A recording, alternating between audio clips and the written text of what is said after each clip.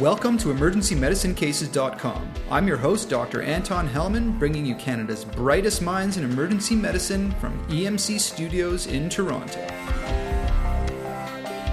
Our guest experts on this episode, number 17 on stroke, are Dr. Daniel Selchen and Dr. Walter Himmel. Dr. Himmel is an emergency physician at North York General, Scarborough General, and Toronto East General Hospitals. He's a world-renowned speaker in emergency medicine and recipient of multiple teaching awards. Dr. Selchen is a neurologist and a Rhodes Scholar. He is the head of the Division of Neurology and Regional Stroke Program at St. Michael's Hospital in Toronto. He was the medical director of the West Greater Toronto Area Stroke Centre from 2001 to 2008 and is a researcher in stroke and TIA. Stroke is the leading cause of disability among adults in North America, and I'm talking serious disability. Permanent hemiparesis, inability to walk without assistance, aphasia, and institutionalization are common with many strokes.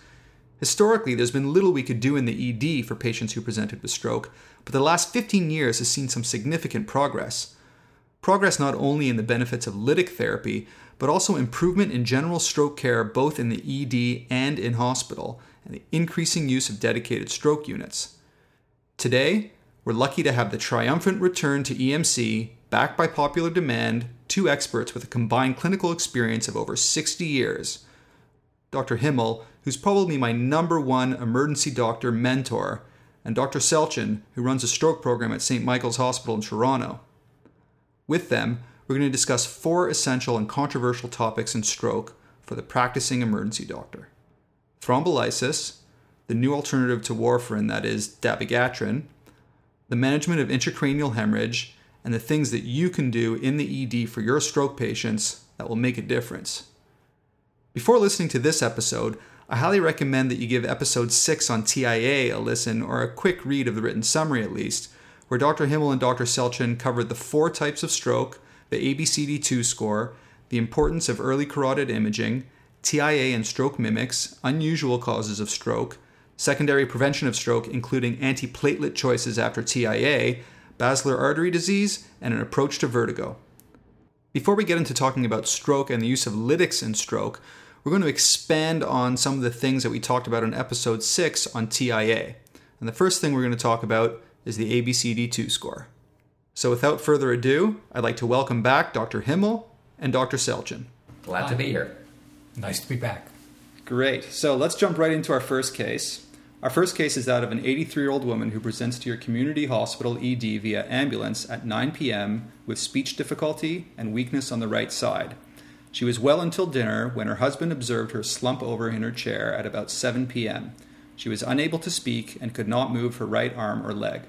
Her past medical history includes a TIA 3 months prior, for which she was put on aspirin for stroke prevention, diabetes and hypertension, for which she is taking metformin and Atacand.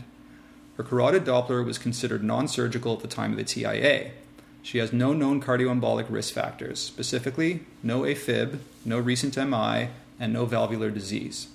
Her vital signs on arrival were normal except for a blood pressure of 175 on 100. A finger prick glucose check was moderately elevated at 13. She appeared alert but was unable to speak intelligibly. She had an obvious facial droop. She could move her right arm and leg but could not lift her either limb off the bed. An ECG showed normal sinus rhythm. A CT of the head showed no hemorrhage and no early ischemic changes. Her CBC and INR were normal. It's now 10:15 p.m., 3¼ hours after symptom onset. Dr. Himmel, in episode 6 on TIA, we talked about the ABCD2 score and that it can be helpful to identify those patients at high risk of subsequent stroke after TIA because it identified the most important risk factors for stroke and it identified the physical findings that were the most predictive of a true vascular event. The ABCD2 score has been used extensively as a disposition decision tool for patients with TIA in the ED. However, recently, the value of the ABCD2 score in predicting stroke has been questioned. There's been 2 recent studies on this topic this year, one out of the Annals of Emergency Medicine and another in the Canadian Association Medical Journal from Jeff Perry and Ian Steele out of Ottawa, just hot off the press as of this recording. So Dr. Himmel, can you tell us a little bit about these studies, what their conclusions were, and how we should incorporate their findings into our daily clinical practice? Sure. When I first read these 2 studies, frankly, I was shocked. But upon reflection, it's all beginning to make sense to me. The ABCD2 score is based on the work of S. Claiborne Johnson from California and Peter Rothwell from Britain in Oxfordshire. And they suggested strongly that as you had more risk factors based on age, blood pressure, paralysis, speech deficit, that the risk of your stroke was very high in the first 2 days and, of course, in the first 3 months. And they predicted a risk of stroke of approximately 10% in 3 months and as high as 5% in the first 2 days. But these studies are challenging. We know from the work in syncope that every study deserves internal validation and external validation. We also know from work in syncope that complex topics are often not reduced to simple formulas. So what do these two studies show? Well, those two studies are quite different. The first study, reported in Annals, was based on work in the Mayo Clinic between 2001 and 2006. But the population here was quite different. These patients were treated extremely aggressively. They were seen by multiple physicians. They were investigated aggressively with cardiograms, blood tests, CT scans, almost immediate Doppler of the neck, and early surgical referral. This population is treated and investigated urgently. Here's what they found. They found that the risk of a stroke at 7 days varied from 1.1% to as high as 3.6% at 90 days. So certainly the risk of a stroke was high, but much less than the original work of the ABCD2 score. And the study demonstrates, to my mind, when you treat patients extraordinarily aggressively, two things happen. Number one, the risk of a stroke drops dramatically. And number two, the sensitivity and specificity of the original ABCD2 score will be significantly altered because the patients are very different. So my conclusion from the Annals paper would be the following. The ABCD2 score is helpful, and that it points out a TA is a major risk for a stroke and urgent evaluation is important. But certainly, if you investigate people urgently, rapidly, and treat thoroughly in the first 24 to 48 hours, who needs the ABCD2 score? Because you've already decided to investigate these patients with alacrity. The other paper was the Canadian Medical Association Journal paper published in the last couple of months. And this was based on looking at patients between the years of 2007 and 2010. And the paper showed very similar things. Number one, the risk of a stroke at 7 days was only 1.8%, at 90 days, only 3.2%. Canadians must be a different population. But there's another explanation. The years of 2007 to 2010 were not the years of 2000 to 2006. By 2007, 2008, 2009, thanks to the work of Peter Rothwell and S. Claiborne Johnson, TAs were treated much more aggressively. Therefore, I suspect the incidence of following stroke was less. So the conclusion would have to be the ABCD2 score is helpful. The ABCD2 score is not a law, but points out to you there is a significant risk of stroke. And if you act quickly and rapidly, the outcome will be better than it was between 2000 and 2005. So I believe the ABCD2 score is useful, but remember one thing. Just because the score is relatively low, 0 or 1 or 2 or 3, doesn't mean the patient is at risk. In fact, the patient is still at risk and deserves urgent evaluation. In fact, you could argue that rather than using the ABCD2 score to suggest who requires urgent referral, you could now argue all these patients require urgent referral and urgent evaluation. Another thing you could argue, of course, is of the ABCD2 score, the most important things are the C: speech deficits, motor weakness, and of course duration. Dr. Selchen, what does the ABCD2 score miss? I think the biggest weakness of the ABCD2 score, if it's taken as religion rather than as a guide, is that if you take, for example, a 56-year-old normotensive male who smokes 2 packs a day and has a 95% carotid stenosis and has a 10-minute episode of speech disturbance, his ABCD2 score is going to be relatively low, but he's about the highest risk patient that you're ever going to see. So like most tools, it's not perfect. Mm-hmm.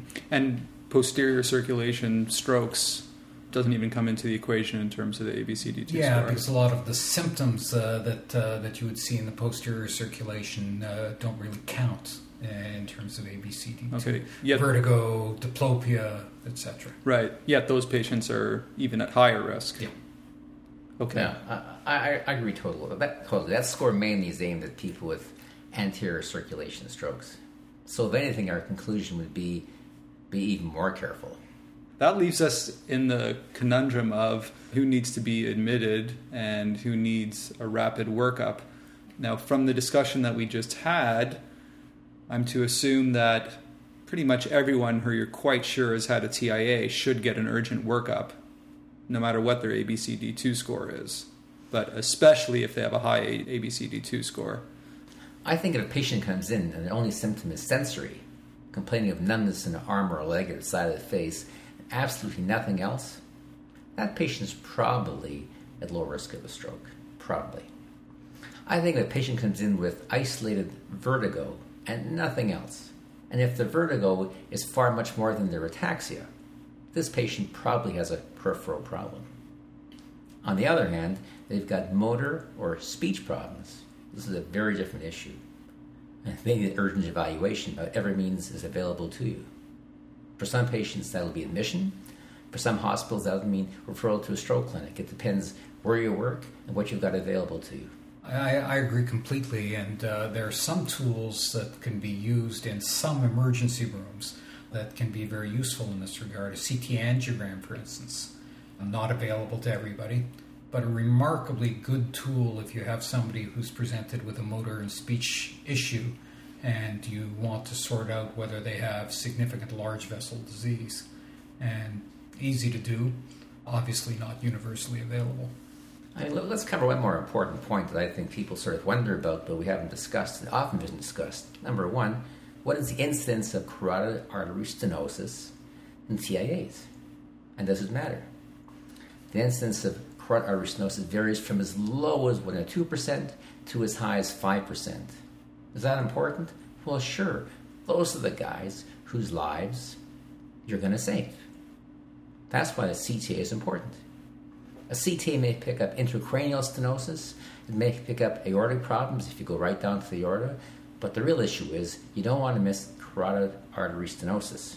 Now, I know many emerge doctors, including myself, can go 6 months, a year, 2 years, 3 years, and not pick up a single case of carotid artery stenosis and to begin to believe, oh, it doesn't exist.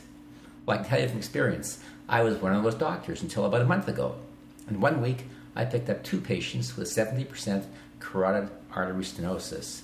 That's the thing you want to pick up. Does aspirin make a difference? Well, sure. It'll reduce the risk of a stroke by about 18, 20, 25% over the next 2, 3, 4 years. But where you can make a really, really big difference is the carotid artery stenosis. That's where the money is. And let's face it, where do doctors make a difference? Not to the masses. We make a difference to the 3, 4, 5% where intervention is life-saving and body-saving. Absolutely. It amazes me that 1 year ago, if I would have suggested that people with TIAs in the emergency department should get carotid imaging that day in the emergency department, most people would think I was loony. But just in the 1 year now, I think now it wouldn't be unreasonable to try and get carotid imaging for your high-risk TIA patients when they arrive, as we would get, say, a CAT scan for any other variety of emergency department imaging that we do. Well, I don't want to bore the audience, but I've got to share a case I saw about 2 weeks ago. It's beautiful. This person was about 70 years of age, a professor of pathology at a well-known Toronto hospital who came in saying he'd lost the vision in his right eye for approximately 5 minutes, came on suddenly, and resolved suddenly. About a week earlier, the same thing had happened. This physician didn't believe in drugs, didn't believe in blood pressure treatment, but he was taking 1 aspirin a day.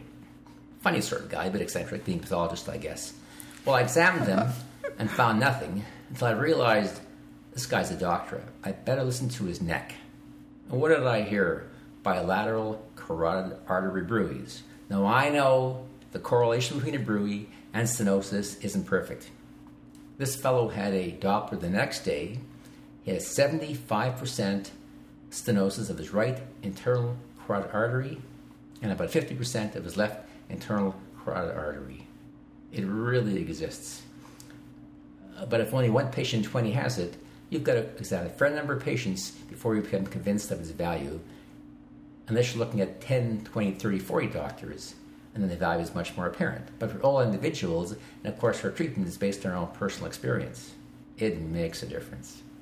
And Dr. Hellman, if we have this discussion in 8 or 9 years, we'll probably be looking at a time when patients who come in with real TIAs will have an MRI, MRA in the emergency room.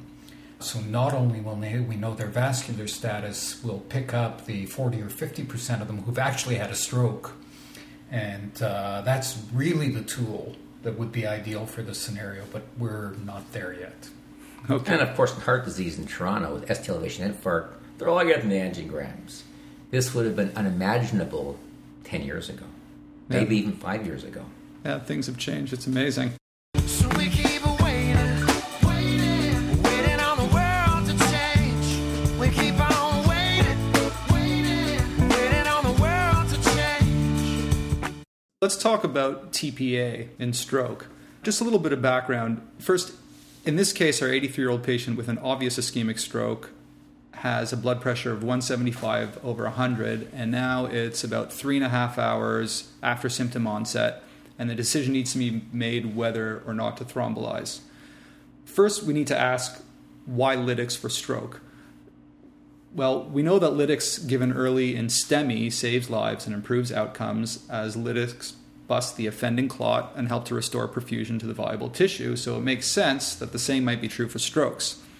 MRI and CT perfusion studies in patients with acute stroke suggest that the ischemic areas of the brain may in some cases remain viable for as long as 24 hours, with the potential for restoration of normal function after reperfusion. We know that the outcomes for IV lytics for stroke patients is probably not quite as good as that for MI, but it still remains a controversial topic despite several guidelines that endorse its use in the right patient within the right time period. At present, only a very small proportion of stroke patients end up receiving lytics, likely because of poor public education to recognize the symptoms of stroke, diagnostic uncertainty in some patients on initial presentation, a paucity of centers that have organized systems in place to take care of stroke patients and to give them lytics, and because of persistent controversy over its benefits. Let's first talk about TPA given within 3 hours of stroke symptom onset. Some experts believe that TPA within 3 hours of stroke in selected patients has a clear benefit in routine practice that's highly effective, reasonably safe, and grossly underused, while others, like Jerry Hoffman, for example, believe that the benefits of TPA in stroke is unproven and that it should not be applied to real-world practice based on the opinion of the landmark TPA stroke trial, the NINS trial, which he believes was misinterpreted. So let's go through a little history of the big studies in lytic and stroke, and if you could just review for us what the main findings of the big studies were and how we've come to our present day practice of lytic and stroke. The really major trial in this area was the NINS trial. I think it's important to remember that the NINS trial wasn't one trial, it was 2 trials. It was a 0 to 90 minute trial and a 90 to 180 minute trial. And if there's any one thing other than elementary logic and data that destroys Jerry Hoffman's argument, it's the fact that in the 0 to 90 minute group, patients do twice as well as in the 90 to 180 minute group. So there's a clear biological activity dictated by time.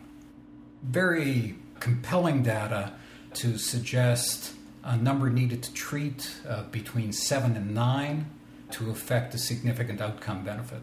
I just disagree with one thing that you said earlier, Dr. Hellman.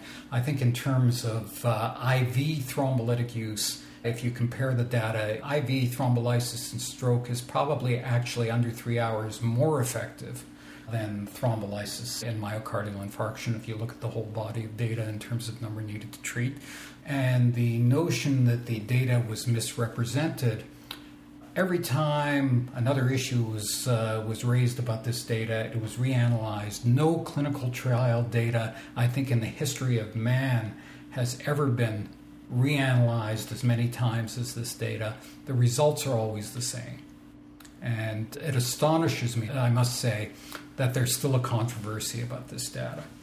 The other major data I guess we'll touch on later is the 3 to 4.5 hour data from the ECAS-3 trial. Let me just mention it now because it has the same biological consistency. When you go between 3 and 4.5 hours, patients do not do as well, do not get as much benefit as they do at 0 to 90 or 90 to 180.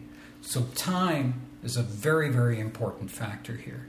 There also is a meta-analysis putting all of the thrombolytic data together, which clearly indicates, in terms of the arguments about this being one trial, that if you do the meta-analysis, the exact same line holds, and there's a rare thing in medical data, there's a linear relationship between time of treatment and outcome, which I think is if there's one crucial message about this, that's it.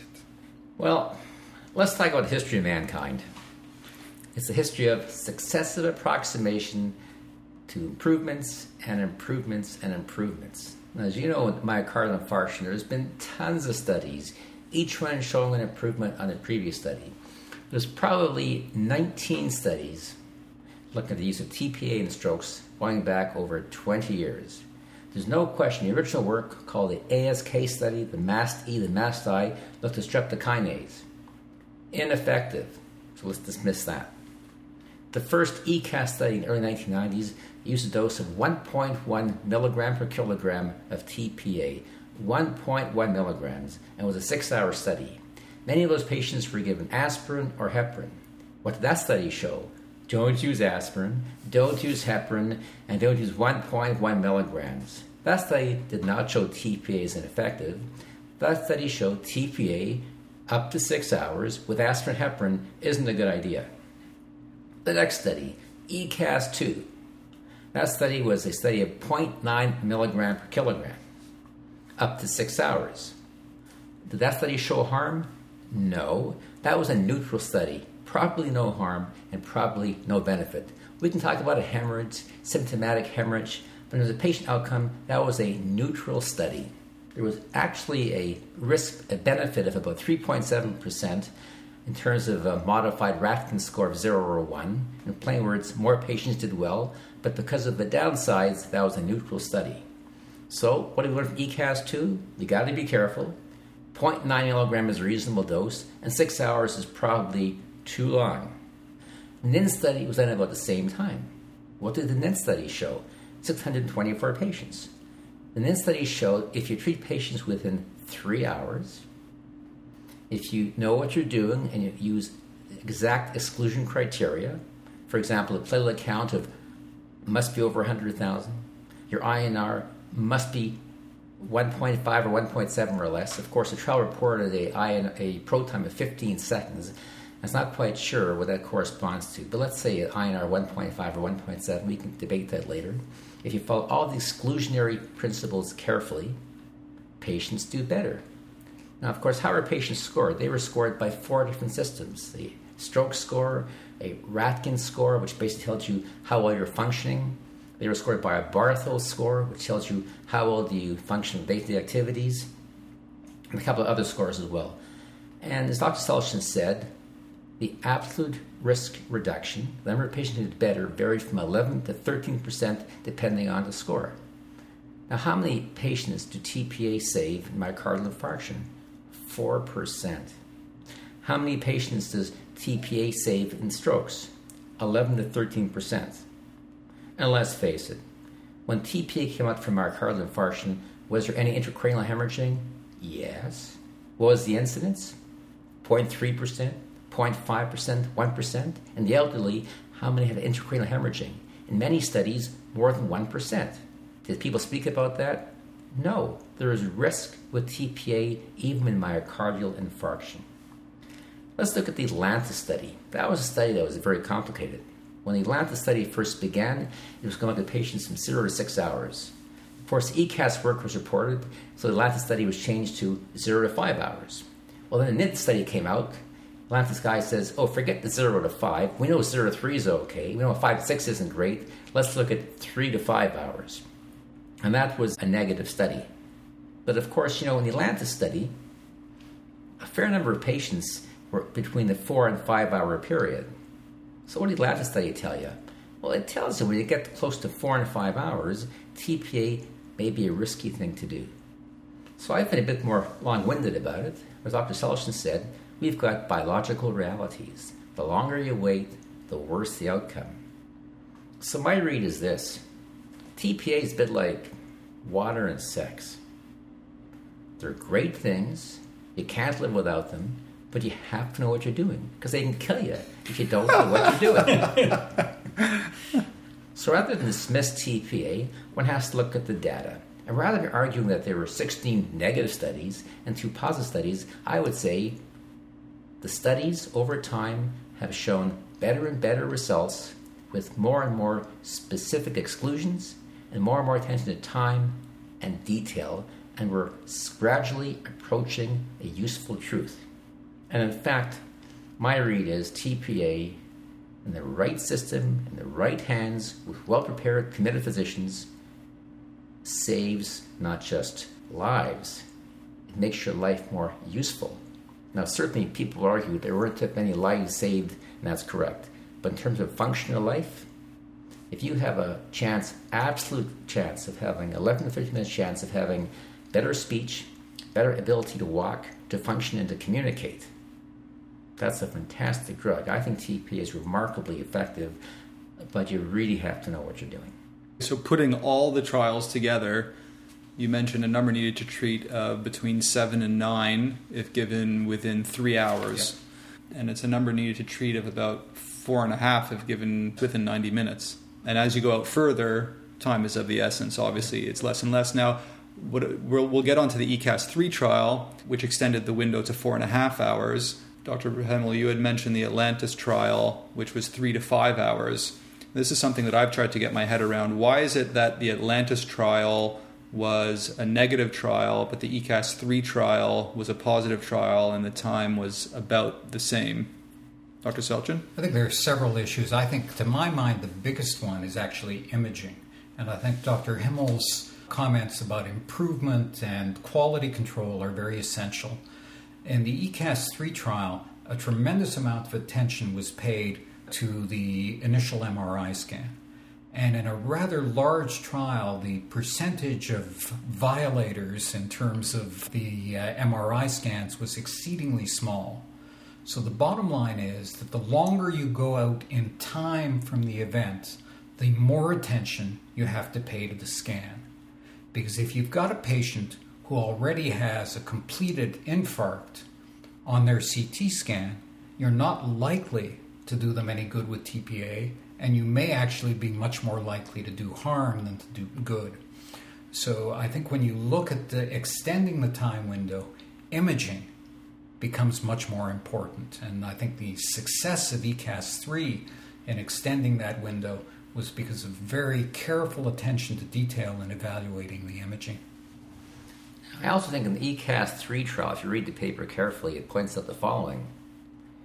10% of the patients were treated between 3 and 3.5 hours, and 47% between 3.5 and 4 hours. In plain words, well over half the patients were treated between 3 and 4 hours.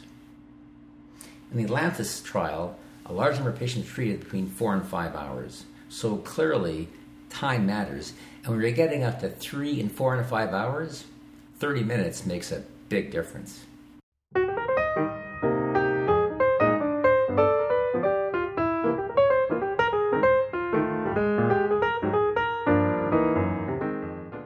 This patient that we're talking about is 83 years old. My understanding is that most of these trials had very few patients over 80 years old, and these patients are the ones that we worry about bleeding from TPA.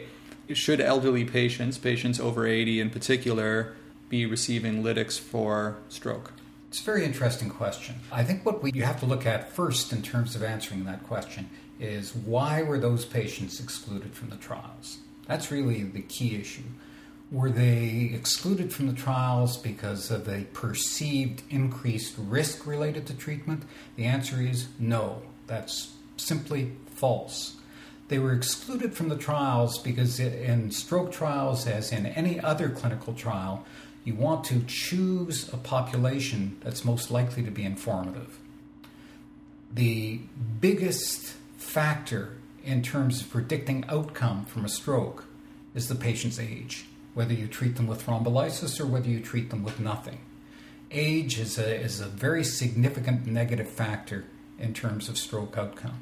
So the reason that older patients were excluded from the trials was not because of perceived danger or risk. It was because there was concern that they would be uninformative because a large proportion of them would do badly no matter what you do when it comes to statistical analysis. Now, we don't normally, when we're looking at clinical trials and then we translate them into practice, we don't say you can't treat group X, Y, and Z because they weren't included in the trial, because if we did that, in a lot of areas we'd only be able to treat about 20% of our patients. So the real issue here is there's significant increased risk in treating older patients with TPA. And the data suggests actually that the risk that we're really concerned about, the risk of intracerebral hemorrhage, the differences related to age are actually quite minor. So there is an increased risk of worse outcome with or without TPA. But to my mind, that's not an argument at all for not treating people. The European study, the ECAS-3, excluded diabetics. I actually asked the chair of the steering committee of the trial why they excluded diabetics. He said because the European Commission told us to, and he was never quite sure why. But does that mean that I'm not going to treat a diabetic who comes in with an acute stroke at 3+ hours? No, they were excluded possibly for the same sorts of reasons that I was talking about. The other point is, what patients are going to do absolutely horrible after a stroke? Well, patients with a stroke score of 15 or more who are over 80 years of age. Patients over 80 years of age with stroke score of 15 are going to end up with what? Institutionalized, with bed sores, pneumonia, sepsis, and death. These are exactly the patients who you want to give a chance for improvement. Because the truth of it is, no matter what you do, their outcome will be bad. But a certain number, probably 4, 5, 6%, I'd be guessing, have a chance for improved outcome. So is it an absolute contraindication to use TPA? Absolutely not. Like all things, you look at your studies, you look at your patients, you do a risk-benefit analysis, and then you take a big breath and you make a decision. Yeah, the biggest registry in stroke, the SITSMOST, did show that for patients over the age of 80, that the odds ratio for improvement at 19 days was actually similar to patients under 80.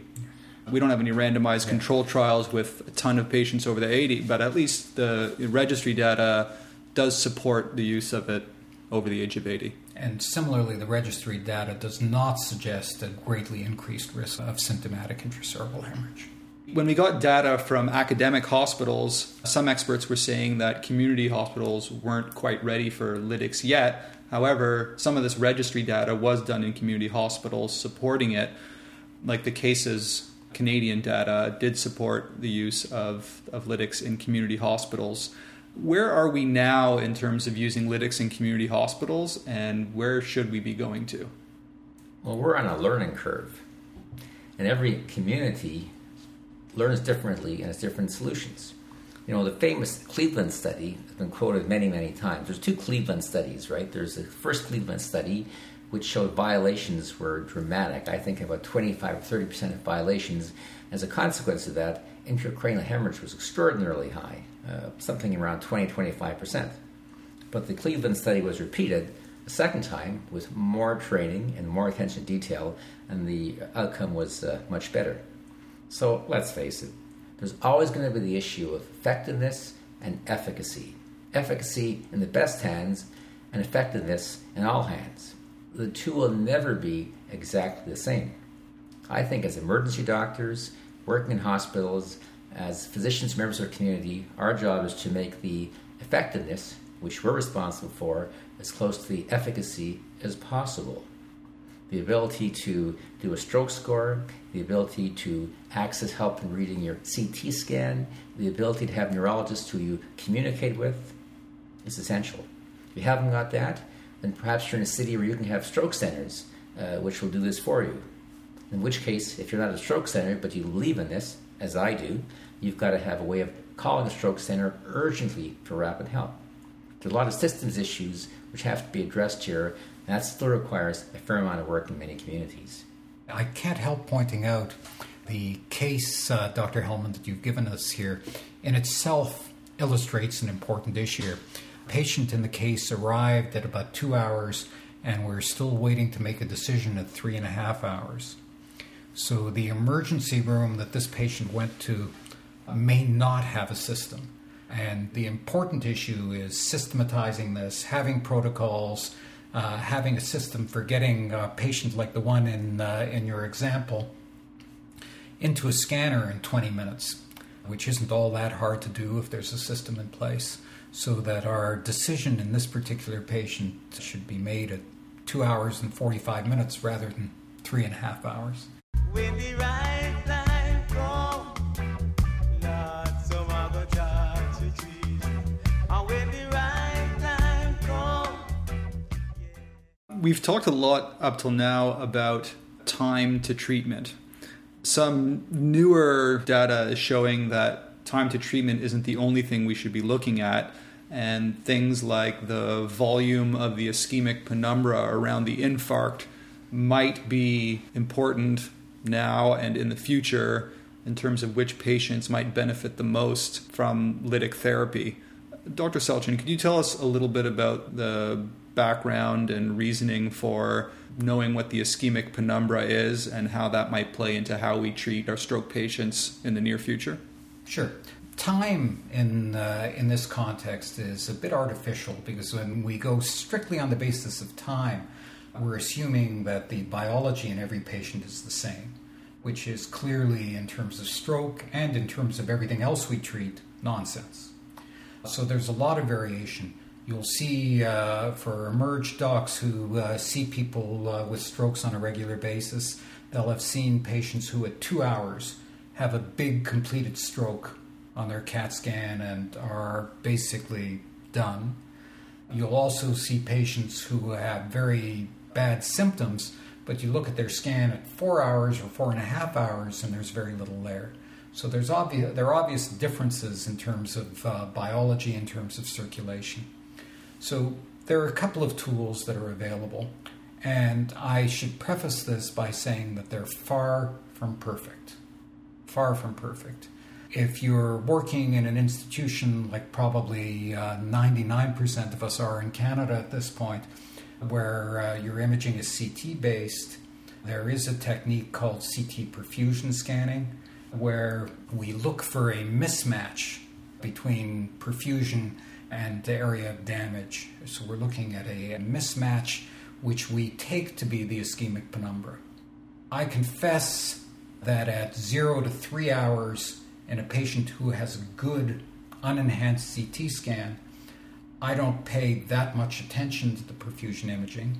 If I'm at 4 hours and 15 minutes, I pay a lot more attention to it, because if a patient has what clearly looks like a matched deficit, they're much less likely to benefit from any treatment. So the farther we go out in the time window, the more attention we pay to this. This is relatively easy to do.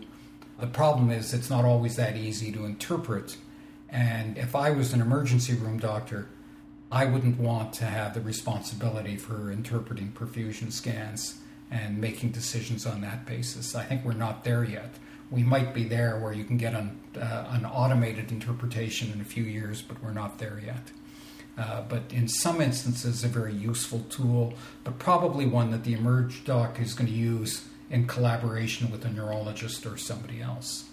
If you're MR-based, one can look at a diffusion-perfusion mismatch where you can actually see the core of the infarct on a diffusion MR and use other techniques to look at the penumbra. This is also, in terms of evidence, this is still really an unproven construct, But there are early trials to suggest that it's helpful in selecting patients, particularly in a later time window.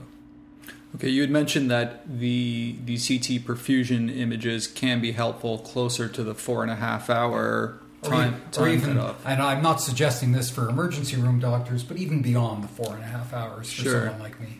Yeah, and that brings up the new endovascular techniques, intra-arterial thrombolysis, for example, that they're doing in some centers in the States now. And are they doing... Yes, we do. We do intra-arterial treatment for certain stroke types, yeah.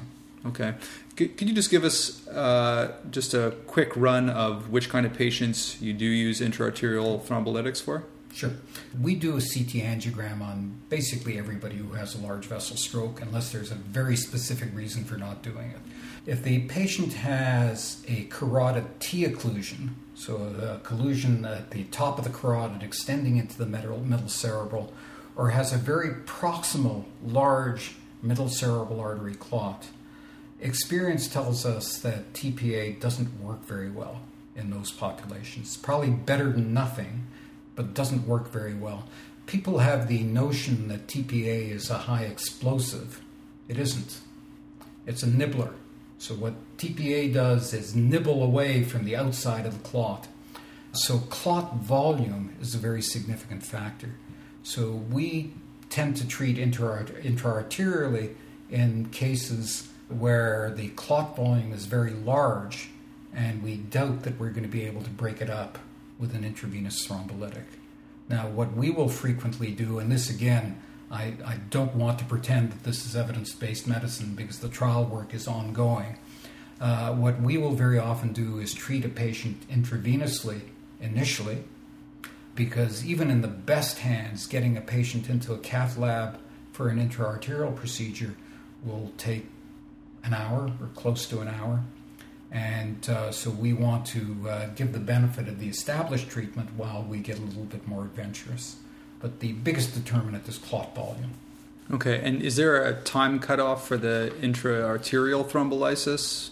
We tend to get a little leery beyond 6 hours. We want to be in the clot by 6 hours. Again, the earlier the better. In the posterior circulation with basilar occlusions, there are lots of reports of good outcomes up to 12 hours and beyond 12 hours. So a significant difference between the anterior and the posterior circulation. Okay. So for the practicing emerge doc, in terms of getting the neurologist on the phone, at what time past should we not be considering any kind of thrombolysis, intra-arterial or IV? Well, for most of our listeners, that would mean transferring the patient. And I think if you're beyond 4 hours, unless it's the posterior circulation, in the anterior circulation, by the time you transfer a patient, reassess them, get them into a cath lab, I would think that 4 hours. I think much beyond that is probably going out of what's reasonable. Posterior circulation, totally different story. Okay, so for a posterior circulation 10 stroke, hours. 8. Okay. Well, the PROACT-2 study looked at the use of intra-arterial TPA, and that study showed benefit out up to 6 hours. So when do you call a neurologist if your hospital isn't organized to do the work? Well, certainly at 2 hours you will, at 2.5 hours you will. At 3 hours you might think there's no point any longer, but I agree, Dr. Selchen. At 3 hours, you still might call and discuss the truth of it, that you may be resistant to give TPA IV, but can you transfer the patient rapidly for consideration intra-arterial treatment? Once you're at 4 or 4.5 hours, you may still call, but it'll be to no avail. 4 to 4.5 hours plus transfer time brings you 6 or 7 hours. So for anterior circulation strokes, beyond 4.5 hours, you've probably missed the opportunity. I think that's some really good, practical, useful information for the emerge doc. That's great. Good. So let's talk a little bit about some of the contraindications to lytics. Just like in MI, there was a huge long list of contraindications to lytics when the original trials came out, and the contraindications became softer and softer and softer as we gained more experience with them. There's just a few particular ones that sometimes trip people up a little bit. I just wanted to talk about some of those. For example, are rapidly resolving deficits always a contraindication to lytics? Absolutely not. If a patient is fluctuating and has an occluded blood vessel, that's very typical of the natural history of acute ischemic stroke. What happens very often in strokes is that patients are bad, they start to improve, they get worse, they get better, and that doesn't necessarily have anything to do with a blocked vessel opening up. That has to do with collateral circulation coming and going and coming and going, and in a lot of people the collateral circulation ultimately will fail. So fluctuation is not a contraindication. Sudden dramatic improvement will make you think twice, but if I have a patient who's been fluctuating and improves and has a blocked middle cerebral artery, personally I'm going to treat that patient. Mm-hmm. And how about the patient who improves but they still have a disability? I mean, what I've heard is that people can certainly improve, but if they improve to a point where they still have a significant disability, that's still a disability that can be helped by lytic. Yes. Okay. The other contraindication, which we had touched on earlier, was the INR. Do we always have to wait for the INR result before we go ahead with our lytic?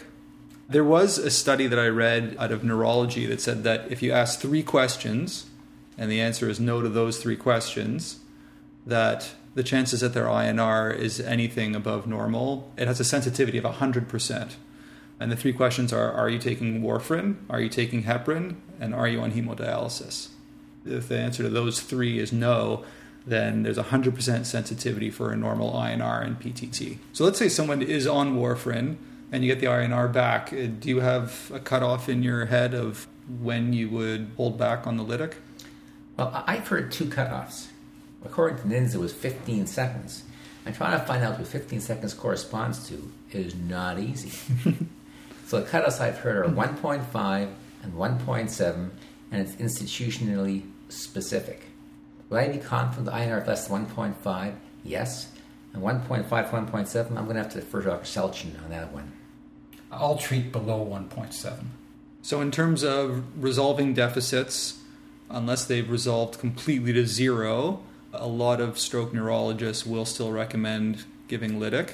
In terms of INR, you generally don't need to wait for the INR result if the patient's not on warfarin or on heparin or on hemodialysis or has obvious liver disease, which we see several of at St. Mike's. And if you could just review for the listeners what the absolute contraindications are in terms of blood work. The one that sometimes gets forgotten is platelet count. And I get nervous. I've treated below 100,000, but I wouldn't recommend that anyone in an emergency room without significant support do so. I think it's just as important as the INR. Let's talk about blood sugar. At the NINS trial, in fact, all the trials suggest if your blood sugar is less than 50 milligram percent in the USA or 2.7 millimoles in the rest of the world, that's a contraindication of TPA. I've never fully understood that.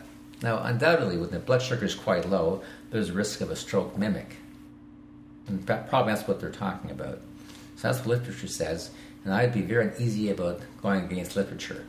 The literature also says if your blood sugar is more than 400 milligram percent in the USA or 22.2 millimoles the rest of the world, you shouldn't use TPA. And the reason there is, as the blood sugar gets very high, the risk of intracerebral hemorrhage goes very high. So personally, if the blood sugar is less than 2.7 or more than 22.2, I'd be very resistant to use TPA. I certainly would discuss it with someone, a neurologist on call, hopefully a neurologist of vascular interest, and look for advice. If I saw somebody who was otherwise not symptomatic with a blood sugar of 2.7, I'd probably treat the blood sugar and give them TPA. It would be unusual to see somebody with a focal neurological deficit who was wide awake and alert related to hypoglycemia. That would be an unusual scenario. So just a quick review of the contraindications to TPA in terms of the blood work. First, a platelet count of under 100,000. Second, an INR of greater than 1.5 or 1.7, depending on who you speak to.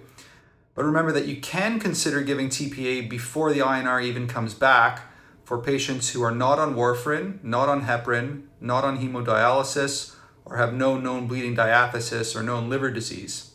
Lastly, a glucose of more than 22, since it increases the risk of intracerebral hemorrhage with lytic, is a contraindication to lytic.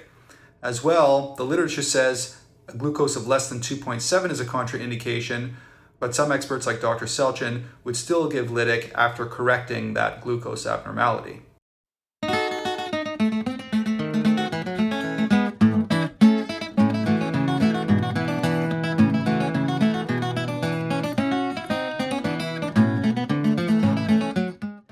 I'd like to talk a little bit more about imaging. We've talked about imaging a little bit.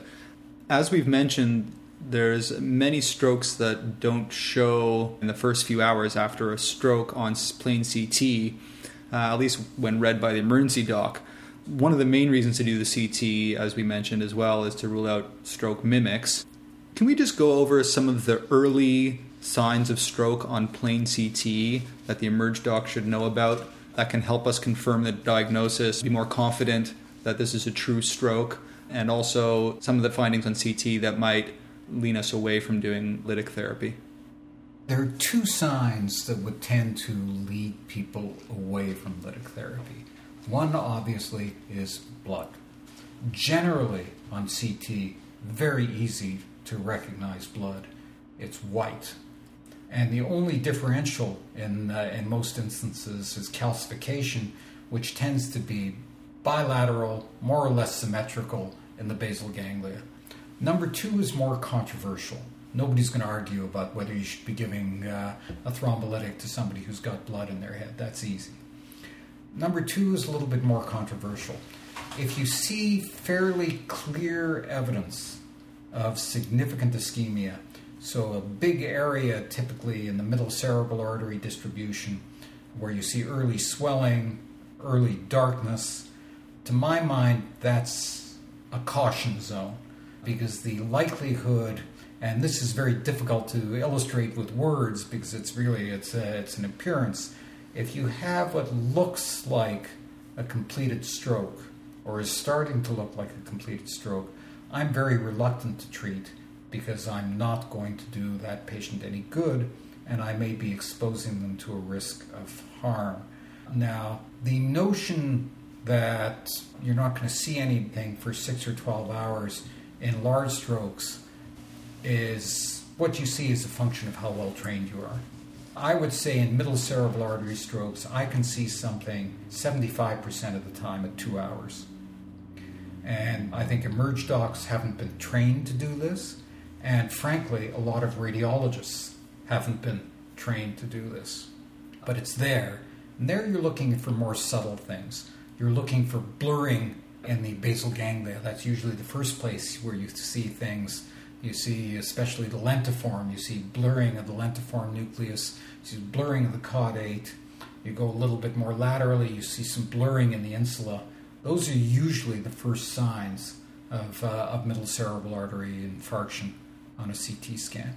Those are not contraindications to thrombolysis. Those are actually strong arguments for thrombolysis, because if the clinical picture shows that the cortex is involved and you're seeing some involvement of deep structures, that suggests that there's brain to save there.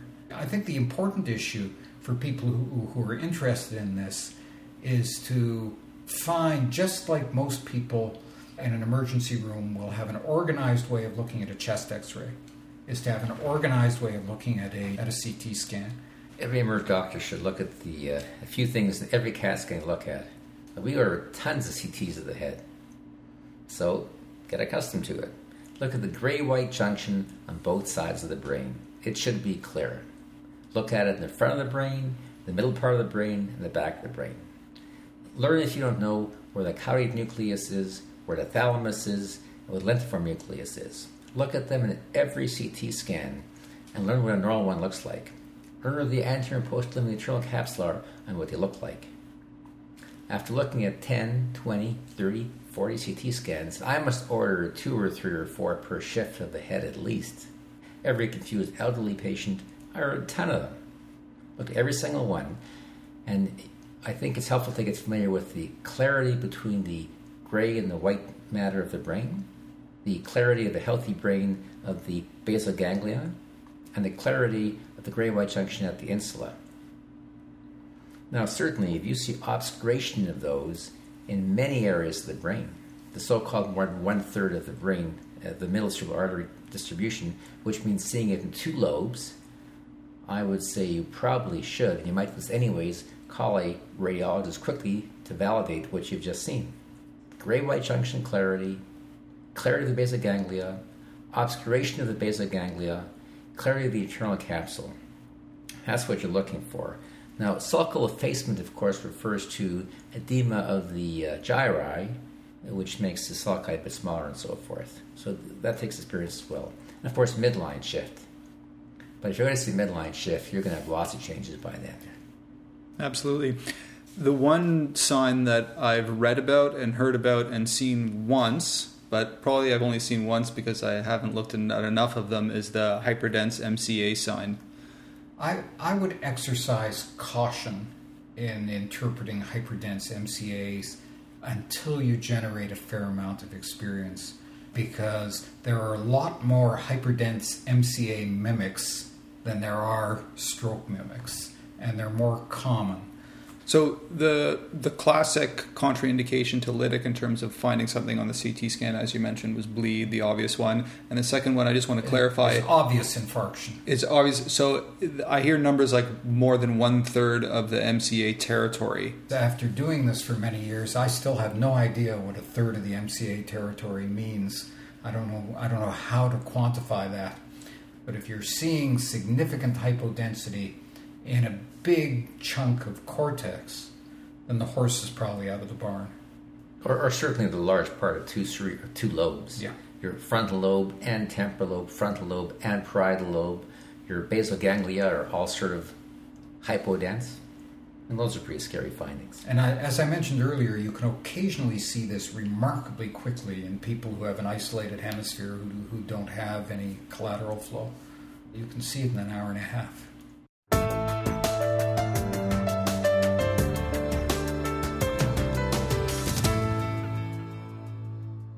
Next, Dr. Selchen is going to tell us the step-by-step process that he goes through when a code stroke is called.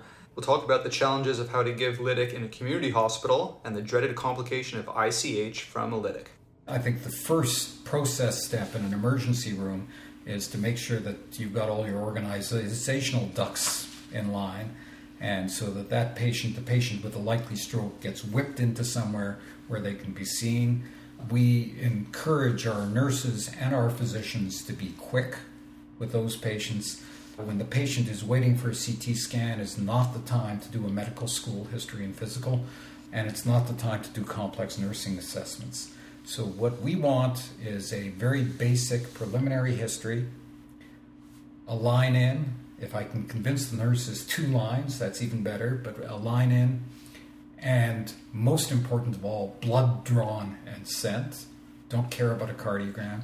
So my first priority is to get that patient up to the scan room as fast as possible, preferably within 20 minutes. While the patient is going, if there are ambulance attendants or family members, we'll use the time when the patient is being transported to try and get a little bit more history, or we'll get on the phone to try and get more history while the patient is being scanned. It's not at all unusual for me to meet the patient in the scan room or on the way back from the scan room.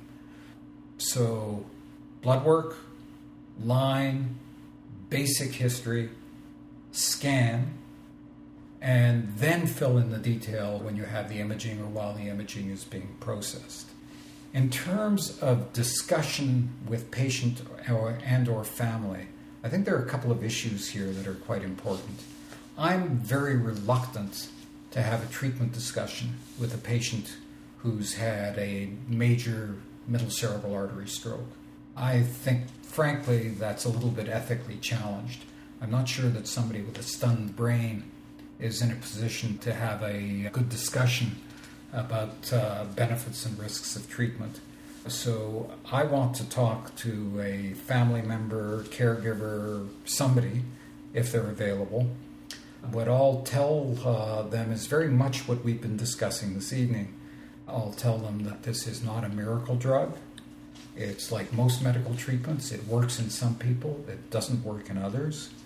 And I look at some of the more recent work that's been done in terms of benefit, which suggests that the benefit is probably, if you look at the benefit globally, rather than just looking at NIH scores of 0 and 1, that the benefit is probably bigger than 13%. It's probably more like 20 or 25% in terms of individual patients. I'll tell them that.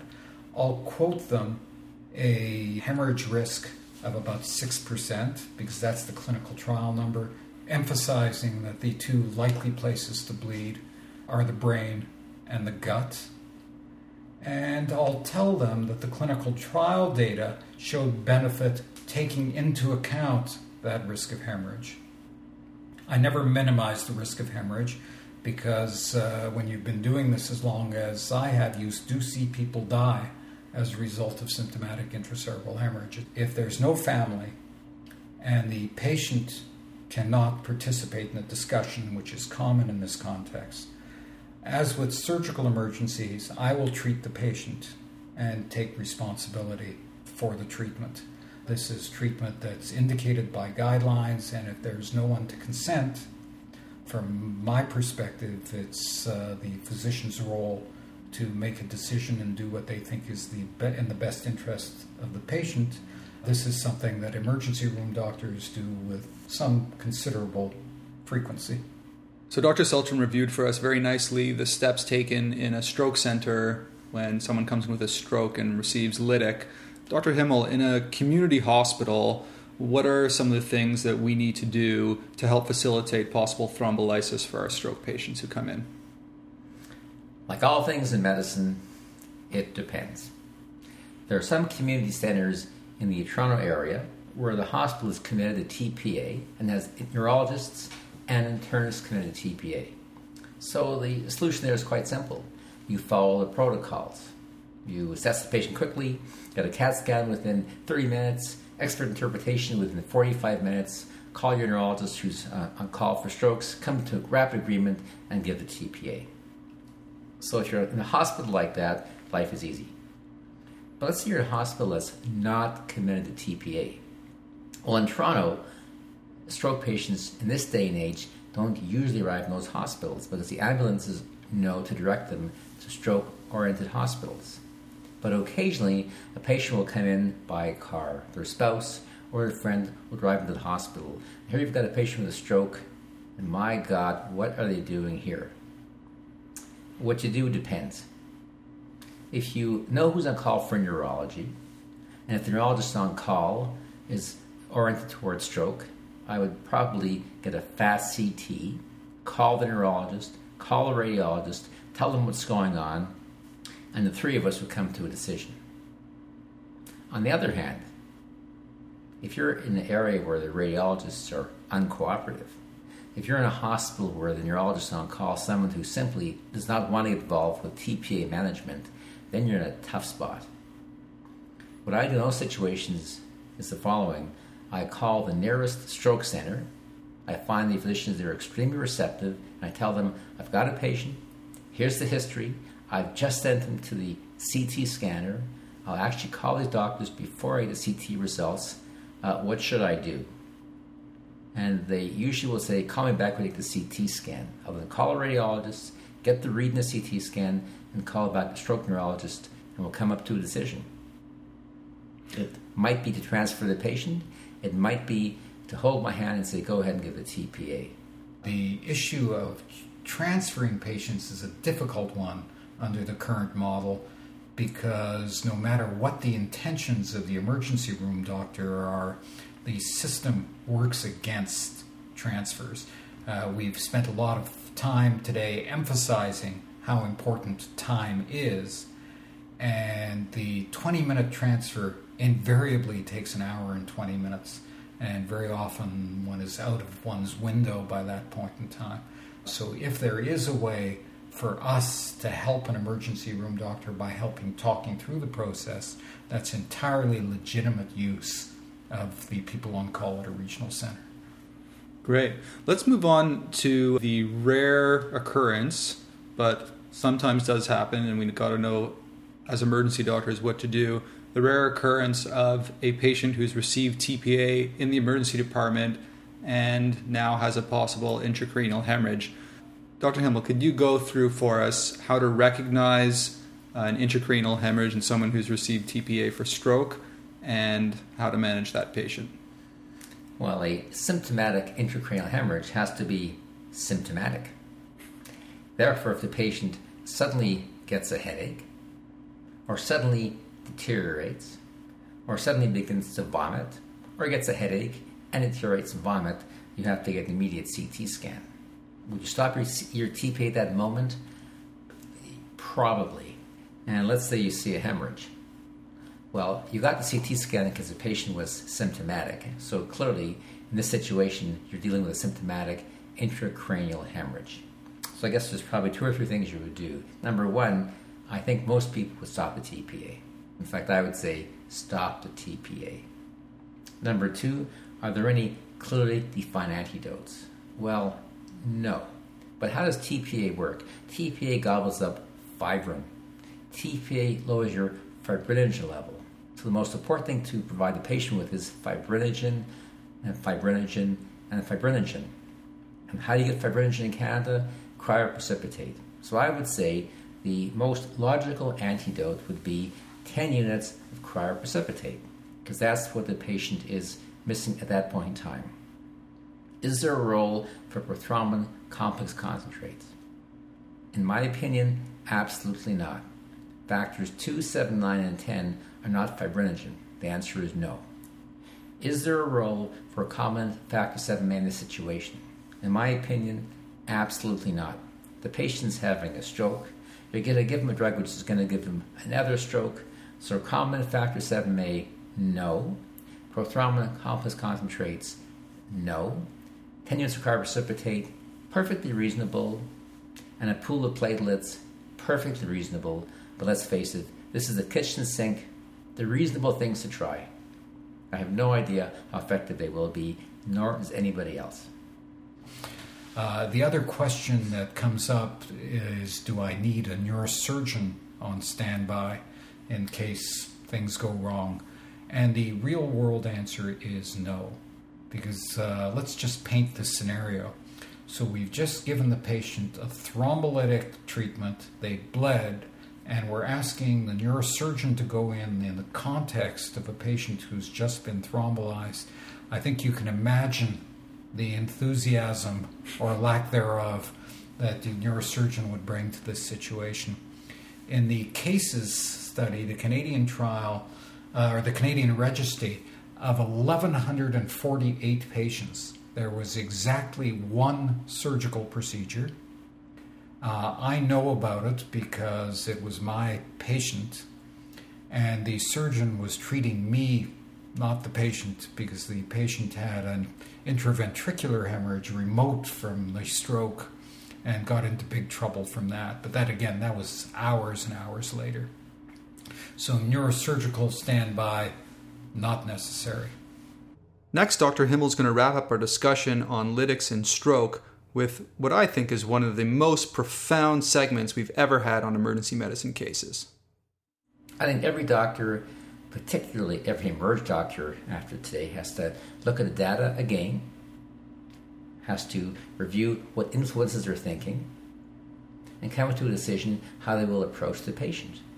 And my plea would be, don't base it on the opinion of 1 person, or 2 people, or 3. Look at the studies, speak to your neurologists, and then at least give as close to an objective decision as you can. Now, certainly, if you don't look at the data, if you're influenced by the opinion of 1 influential opinion maker, well, then your job is over. But it probably isn't very accurate. If you look at the data, you've got a lot of homework to do. But I think you'll get a much more objective, personalized, intellectually honest opinion to the patient. But I also have to realize there's such a thing as non-verbal communication. If you believe in TPA, you'll have a positive non-verbal communication, and your patient or family will pick up on it. If you don't believe in it, you'll have the opposite effect. If you have no clue whatsoever, in my opinion, tragically, you will give a negative picture. Because if you haven't got a clue, what's the safest thing to say? Very little. and you're going to communicate a very negative, nonverbal, I think, message. So information, knowledge, review, and study is very important. After all, it's the third commonest cause of death in North America. It's a major cause of disability in North America. The population is getting older. We're going to see possibly less severe strokes, but certainly more strokes. If nothing else today, I think the audience will probably be encouraged to review the data and rethink this entire topic from start to finish.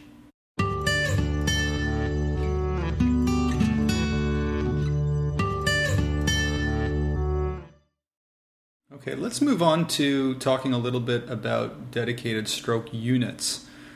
How do stroke teams and dedicated stroke units affect patient outcomes? More than TPA. What we have to remember is that in the best possible setting, with the best organization, we're never going to thrombolyze more than 20% of our patients with acute strokes. And in most centers, the number is a lot smaller than that. That's the best number. There's a very robust literature that goes back for years that indicates that dedicated, organized stroke care reduces morbidity and mortality. Now, how does it do that? It does that by preventing people from dying from aspiration, by preventing people from dying from infection, by early mobilization that does away with a lot of the morbidity that's associated with immobility. So there's a very powerful literature that suggests that on a population basis, this is an extremely important part of stroke care. And the notion that good stroke care can't begin in the emergency room is wrong. We know that fever is bad for the brain in the context of stroke, that outcomes in stroke are worse with even less than a degree of increased temperature. We know that significant hyperglycemia is a bad prognostic factor for stroke.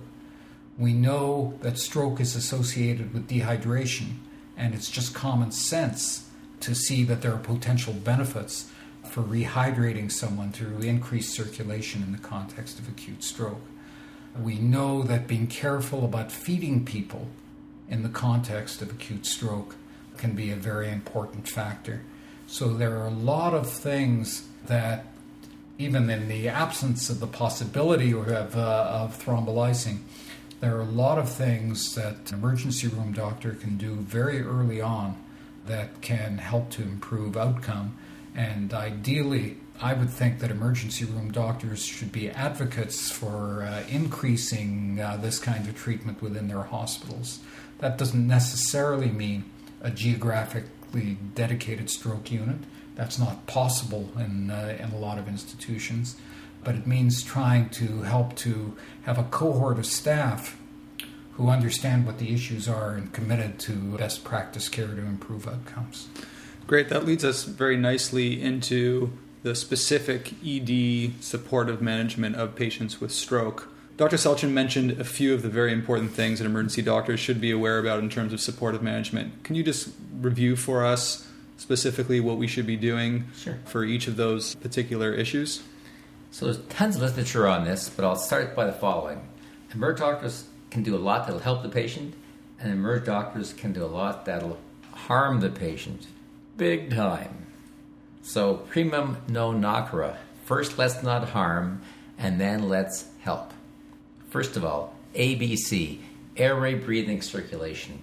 You've got to protect the airway. If the patient clearly is unable to maintain an O2 level that's acceptable, you have to assess their airway. And if they require intubation, you have to intubate the patient.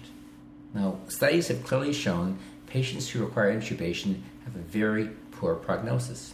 Because the truth of it is, the stroke patients are usually reasonably awake. Maybe not with it or oriented, but they're awake. Airway management is crucial. And with that goes, of course, the concept NPO, nothing by mouth till they've been assessed in regards to swallowing. What's the best O2 level, the O2 saturation? Some of the best recommendations come from the guidelines of the American College of Cardiology, American Stroke Association. And they recommend O2 sat of more than 92%. You don't need 100% by any means. It may even be harmful in the production of free radicals, but O2 level of more than 92%. What do you get for intravenous fluids? Hyponatremia is bad. Don't give D5W. Don't give 2/3, 1/3. Use normal saline and not Ringer's lactate. Now, most ED doctors use normal saline anyways, so it's not a problem. But if you aren't committed to normal saline for all patients, certainly in stroke patients, use normal saline. Usually at least at maintenance, 100 cc's an hour, unless the patient's clearly dehydrated. There was a belief many years ago stroke patients should be kept slightly on the dry side to prevent cerebral edema. This is not good. They should be kept normal, not hyperhydrated nor dry, but well hydrated. How about temperature control? Clearly, for every increase in temperature, your metabolic rate goes up. When your metabolic rate goes up, you get more free radicals and more brain damage. Certainly, I want to keep the temperature under 38 degrees. And what's the safest drug to use? Probably Tylenol. If your patient has an NG tube, you might crush it up and give it orally. The patients often will not have an NG tube. You probably should give it rectally if it's early on. Now, of course, of those stroke patients with a fever, about half will have a well-identified cause, and about half it'll be the stroke itself. Consider aspiration pneumonia. Consider a urinary tract infection. Consider a skin infection, which means you've got to examine the perianal area and the thighs to rule out cellulitis. Should these patients have a Foley catheter? Well, you should assess their abdomen, either through physical exam or through the new method of assessing abdomens, the ultrasound. If they have a distended bladder, you should pass a Foley catheter. I won't discuss the debate how long they should remain in, but you don't want a patient with a full bladder. It's painful and it raises the blood pressure. They require monitoring, yes, cardiac monitoring, heart rate, blood pressure, all that sort of stuff. Blood pressure levels we'll talk about later, but I'm going to make a point right now.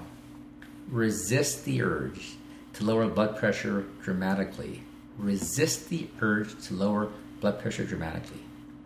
When someone's blood pressure is 200 over 100 or 210 over 110 and they're not getting thrombolytics, you'll be told by some good soul their pressure is way up, it's 210 over 110. Resist the urge to dramatically lower blood pressure. A drop in systolic blood pressure of more than 20 or 30 millimeters of mercury will clearly be harmful for your patient. How about blood sugar? Every patient who presents with a stroke requires an accurate check as their first laboratory investigation. Blood sugar, blood sugar, blood sugar, to rule out stroke mimics. What are the current recommendations? Generally speaking, if you're extremely uptight, blood sugar of 5 to 8. However, most studies have shown blood sugars of 5 to 10 are adequate. There have been a couple of detailed studies, particularly from Britain, looking at getting your blood sugar down to under 8 by giving intravenous insulin with glucose and potassium. There's been no benefit shown in reducing the blood sugar to under 5 to 6 to 7. So for the emerge doctor, I think any level up to about 10 is probably acceptable. When would you consider using insulin? Certainly levels above 11, 12, 13, 14 millimeters of sugar. Now certainly we're very accustomed to seeing blood sugars of 14, 15, 18 do nothing. Consider giving insulin if the blood sugar is more than 11, but monitor the echo check on a regular basis. Monitor electrolytes on a regular basis. That's the essential stuff. So Dr. Himmel, you had mentioned that we were going to talk about blood pressure in a little bit more detail. We know that stroke patients with severely elevated blood pressure have worse outcomes, but when to give antihypertensives and what blood pressure goal we should be aiming for still remains quite controversial. The most recent AHA guidelines suggest that we should be treating a blood pressure of over 220 on 120 for patients who are not eligible for TPA, and a blood pressure of 185 on 110 for patients who are eligible for TPA, with drugs like labetalol or nicardipine. Now, there's no really good randomized control trials that led them to these conclusions. as you mentioned, one thing we definitely don't want to do is lower the blood pressure too quickly, because that'll decrease the cerebral perfusion pressure that might worsen ischemia. Can you just give us some practical tips about the factors that we need to take into consideration when deciding whether to lower the blood pressure or not, how much we should lower it, and whether we should be strictly using these guidelines? This is an area to be very confident, because this is an area you're going to be faced with again and again and again. So you may as well get the guidelines down clearly so you're confident and have nothing to be unclear about. Most studies of blood pressure in stroke in the context of acute stroke are observational. And we know from observational studies that a systolic blood pressure of more than 180 suggests a poor outcome. A systolic blood pressure of less than about 100 suggests a poor outcome, sort of a U-shaped curve. The best pressure is more than 100 and less than 180 at the time of presentation. We also know that initially at the time of a stroke, blood pressure tends to be very, very high. It's a response to ischemia of the brain. So the first thing you want to make sure of is that the patient's breathing, their O2 levels are reasonable, they're comfortable, and their bladder isn't distended to their umbilicus, because that by itself will raise their blood pressure. There's three numbers worth remembering, I think, in regards to pressure, and I use the term mean arterial pressure, or MAP. And the three numbers are 150, 130, and 110. 150, 130, and 110. If the blood pressure is more than 220 over 120, that's a MAP of 150. Most recommendations suggest lowering the blood pressure by about 10%, 15 at the absolute most. The patient has a stroke and their BP is 220 over 120, the use of labetalol or nicardipine in the States. And what would you lower your pressure to? Maybe from 220 over 120 to about 180 over 105. Not much lower than that. There's risks you're going to harm the patient in this particular context. Now, of course, if they have an aortic dissection, if they have ST elevation infarct, if they have pulmonary edema, you'll have to use lower numbers because now you're treating those conditions. If they have malignant hypertension with multifocal signs suggesting encephalopathy, then you're going to have to use different guidelines. But in the presence of a clear-cut stroke, you certainly are justified in treating 220 over 120, which is a MAP of 150. Clearly, if you're going to use thrombolytics, the recommendation is your pressure must be less than 180 over 110. You're aiming for 180 over 105. That's a MAP of 130. The other guideline, of course, is if their pressure is low, 100 over 40, 100 over 30, 100 over 60, but ask yourself, why is this patient hypotensive? If they're dehydrated, treat the hypotension. If you suspect sepsis, you may have to treat the sepsis. Low blood pressure is very, very worrisome. But certainly be absolutely confident. If your patient has a pressure of 190 over 105, or 180 over 110, and they have no complicating factors, do absolutely nothing other than the basic principles we've already discussed. Be completely confident in that regard. Couldn't agree more. That marks the end of part 1 of this episode. Please go on to part 2 of this episode where we'll talk about antiplatelet agents in stroke, heparin in stroke, we'll talk about embolic strokes, dabigatran, and management of intracranial hemorrhage.